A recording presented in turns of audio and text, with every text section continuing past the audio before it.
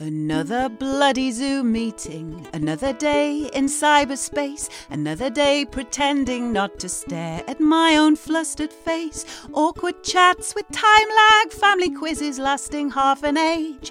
Arguing on screen creates a special, empty kind of rage.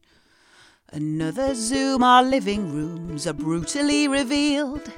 Nobody makes mention of the pile of clothes we just concealed. A virtual class for kids is strangely beautiful to view. But sometimes the reminder of the outside world's too much to put them through. Another bloody Zoom meeting, another breakout space I'm in. I wonder if they'd notice if my water glass was filled with gin. WhatsApp, Skype, a Facebook Live, a Google Hangout chat. A choir singing on mute or wearing homemade masks and fancy hats. Another Zoom, but this time one impossible to endure. A last goodbye to loved ones over Zoom is pain we'll never cure.